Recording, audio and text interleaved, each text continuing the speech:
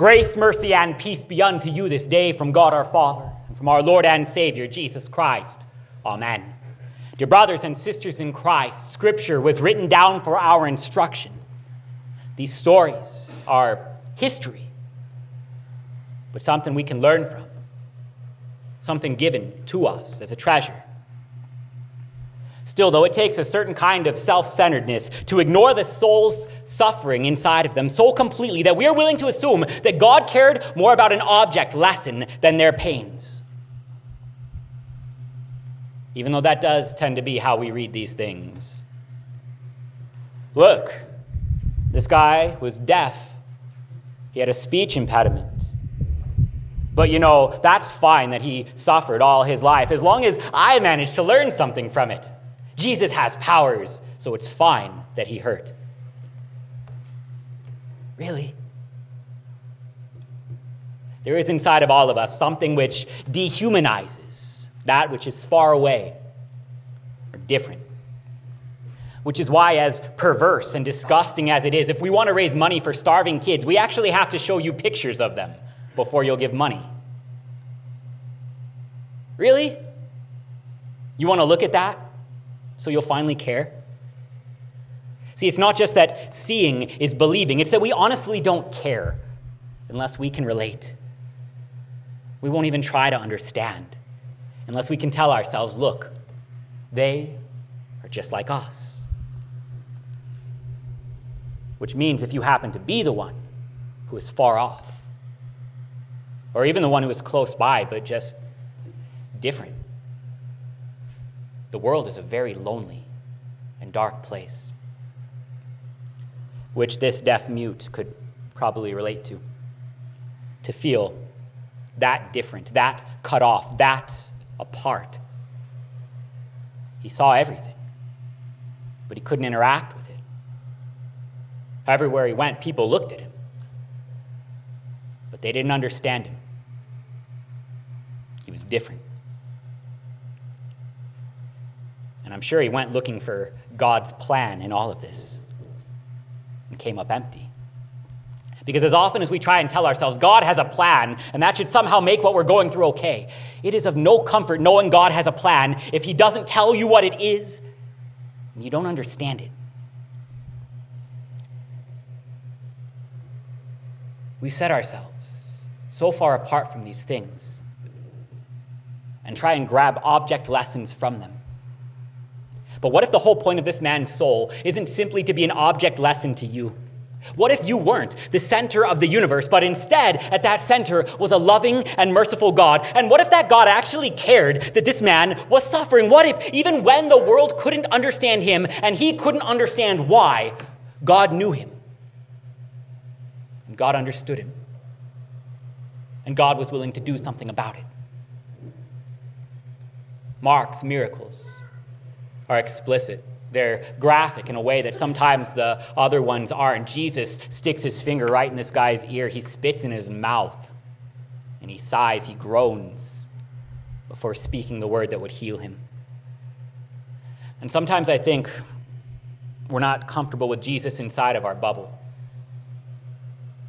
But even more so, we're not comfortable with the Jesus who takes his time, who seems distraught to have to come down from heaven and help us. We treat Jesus like a procrastinating seventh grader who I guess will finally do the work if we compel him enough. But if all it really took is one little word, why did this guy have to live so long when we could have had just as easily a miracle story about how Jesus brought healing to a toddler so he could grow up not being the outcast? We get this idea that miracles are free. They cost nothing other than a word. But that's not true. Miracles are not free. Miracles cost. For the thing that this man needs is the undoing of sin itself. This reason that he was born deaf, and even if we can't find somebody to pin the blame on, we can attribute to sin, that which wrecks creation, that which breaks stuff, that sin ground into the creation, ground into the very dust of the earth ever since Adam and Eve fell into it. The reason that all of creation cries outwardly, help, is that things aren't the way they are supposed to be. And if God is going to fix what sin broke, he has to bear that consequences that sin would wage. Miracles are not free because every last time Jesus would undo the damage that sin does, he has to make a promise. I will pay for it instead. He groans as he heals this man, not because he is annoyed that he finally has to do some work, but because he assumes something very heavy onto his own shoulders. He picks up this man's curse. He picks up this man's pain. He picks up this man's sin itself, and he has promised he will carry it. He will help. He will bear this weight all the way into the cross itself, where he will bleed and die for sinners whose fault it is and whose fault it isn't.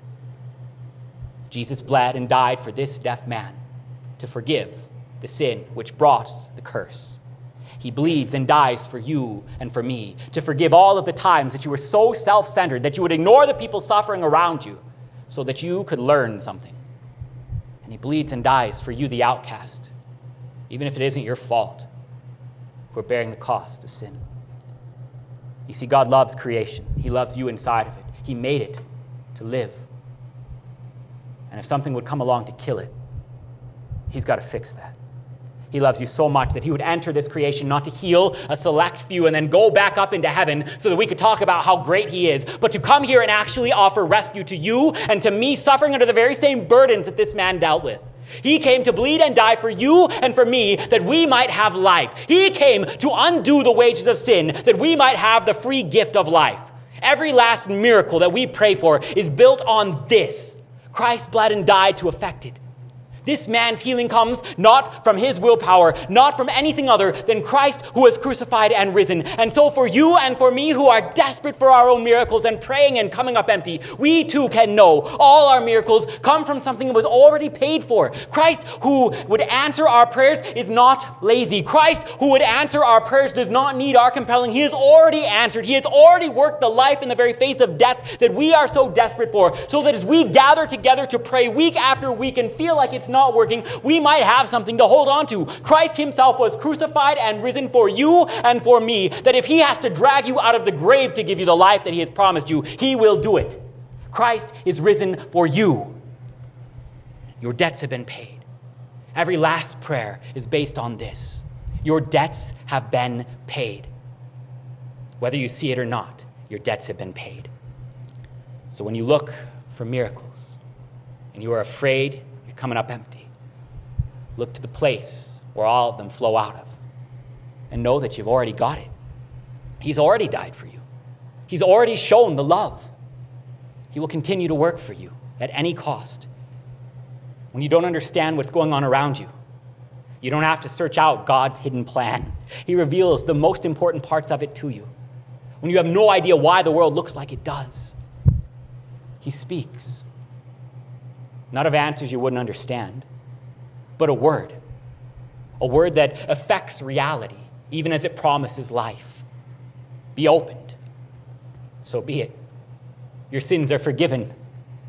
So be it. Live. So be it. Take and eat. This is my body. So be it. Comfort. At the end of the day, comfort is not a plan that we aren't told and can't understand. It is a promise that actually delivers the very same thing that it speaks. A promise that God has carried your burdens and your pains and your sins, and a promise that he will be near to you to carry you the rest of the way too. That whatever you are going through and can't understand, you can know what the cross would speak to it.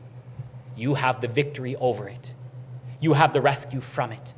You have the life, even in the face of the death that it would bring. And whatever else is going on, Christ has already given the victory that none of those things can take away. Whatever you feel about not being understood yourself, know that God has seen you and he has answered. Whether other people understand you or not, you are worthy of love, for God has paid the price for you. That is our hope. And that is enough. Not that we ourselves are sufficient. Not that what we're doing right now and how well we are is sufficient. But that God's love is. Him who saved us, who spoke words to us from the cross. That is our sufficiency. That is our hope. That is our enough. And it sounds great to speak it this way, except when church is over, you got to go back out into all the same problems that you had when you walked in here. And we can't help but think that things would just go a little bit better if we could actually couple them with miraculous healings. I can't help but tell myself what a great pastor I would be if I could actually cure cancer, that my pews would be full and I would be fantastic. And when people heard my testimony, boy, they would love it. We cannot help but think that if we could actually couple this stuff to real healing, it would work so much better. And it seems like such an easy way to sell things that we can't understand why Jesus would tell this guy that he healed to be quiet about it. Except it's not reverse psychology. And it's not even that Jesus hates missions. It's just an understanding that maybe the whole church doesn't stand or fall on whether or not this man is understood and managed to be a sufficiently compelling example as he gives his testimony. Maybe the church stands or falls on Christ who is crucified and risen. He says, tell no one, because what if maybe this guy should maybe just get to be the guy who was free instead of the guy who had to explain himself everywhere he goes for the whole rest of his life? What if God in his mercy and his love would send out preachers who would actually affect these very same promises so that it doesn't stand or fall on your personal testimony? What if this church could even then exist when a whole bunch of sinners who are wrestling with things they can't conquer on their own would gather together for help from Jesus? And what if he would place that help right here in our midst? What if when it was time, he would send out preachers to very powerfully speak words that he himself would affect? Be opened, be forgiven, be healed, live in the stead and by the command of my Lord and Savior, Jesus Christ. I forgive you all your sins in the name of the Father and of the Son and of the Holy Spirit. This is what the church stands or falls on. Jesus for sinners. So be saved because he has paid for it. And when you don't see it, and when you don't understand it, and when you don't even feel understood, look to where God has promised it. Look to where he has been promised to be found. And know that even now he is working, and he is working for you. Because we have never, ever measured this thing in miracles. That guy who was doing all the really cool miracles that we wish were still happening this day, they nailed him to a cross. It wasn't all that compelling. You realize this, right? Our religion is measured in the fact that after nailing him to the cross, he rose from the dead. Christ is risen. He is risen indeed. Alleluia. Here we have something to build on. Here we have hope in more than just this life, more than what we can understand. We have hope in a life in the face of death. We have hope in a Christ who was risen after he was crucified. And this might even change how we see each other, that we would even try to understand each other because we are worth being understood, because God has paid the price. He has carried our weight to the very cross and back out again, that when I look at somebody and I can't for the life of me understand why they're doing the dumb stuff that they're doing because my sin happens to be different than their sins, so I think that theirs is gross. I might actually see the God who died for that sinner too and say they are worthy of being understood because God understood them and God loved them enough to bleed and die for them. This is how we are to look at each other as souls redeemed by Christ who was crucified, not object lessons that we can dismiss, that we can see each other even through the haze that sin would leave, to mark each other as forgiven by Christ, and then maybe even to help each other and to know that God is still present here working life and unity and hope even when we don't have all the answers, because we still have the God who speaks. Be opened. Here the church gathers, because here God makes himself present for you, not just to point to a better tomorrow, but even to affect it today. He makes himself present here, for the way of the cross is an opening. Not that we would remain in silence, not that we would remain alone, not that we would remain apart, but that we would be gathered, and we would be made holy, and we would be forgiven, that week after week we can kneel together as something bigger than ourselves. We are the ones who eat and drink Jesus' body and blood. We are the ones he makes holy. We are the ones he joins to heaven itself, that angels and archangels would sing our songs. We are the ones who live, for Christ has gathered us. He has redeemed us, and he has saved us. Dear brothers and sisters in Christ, let this be your peace.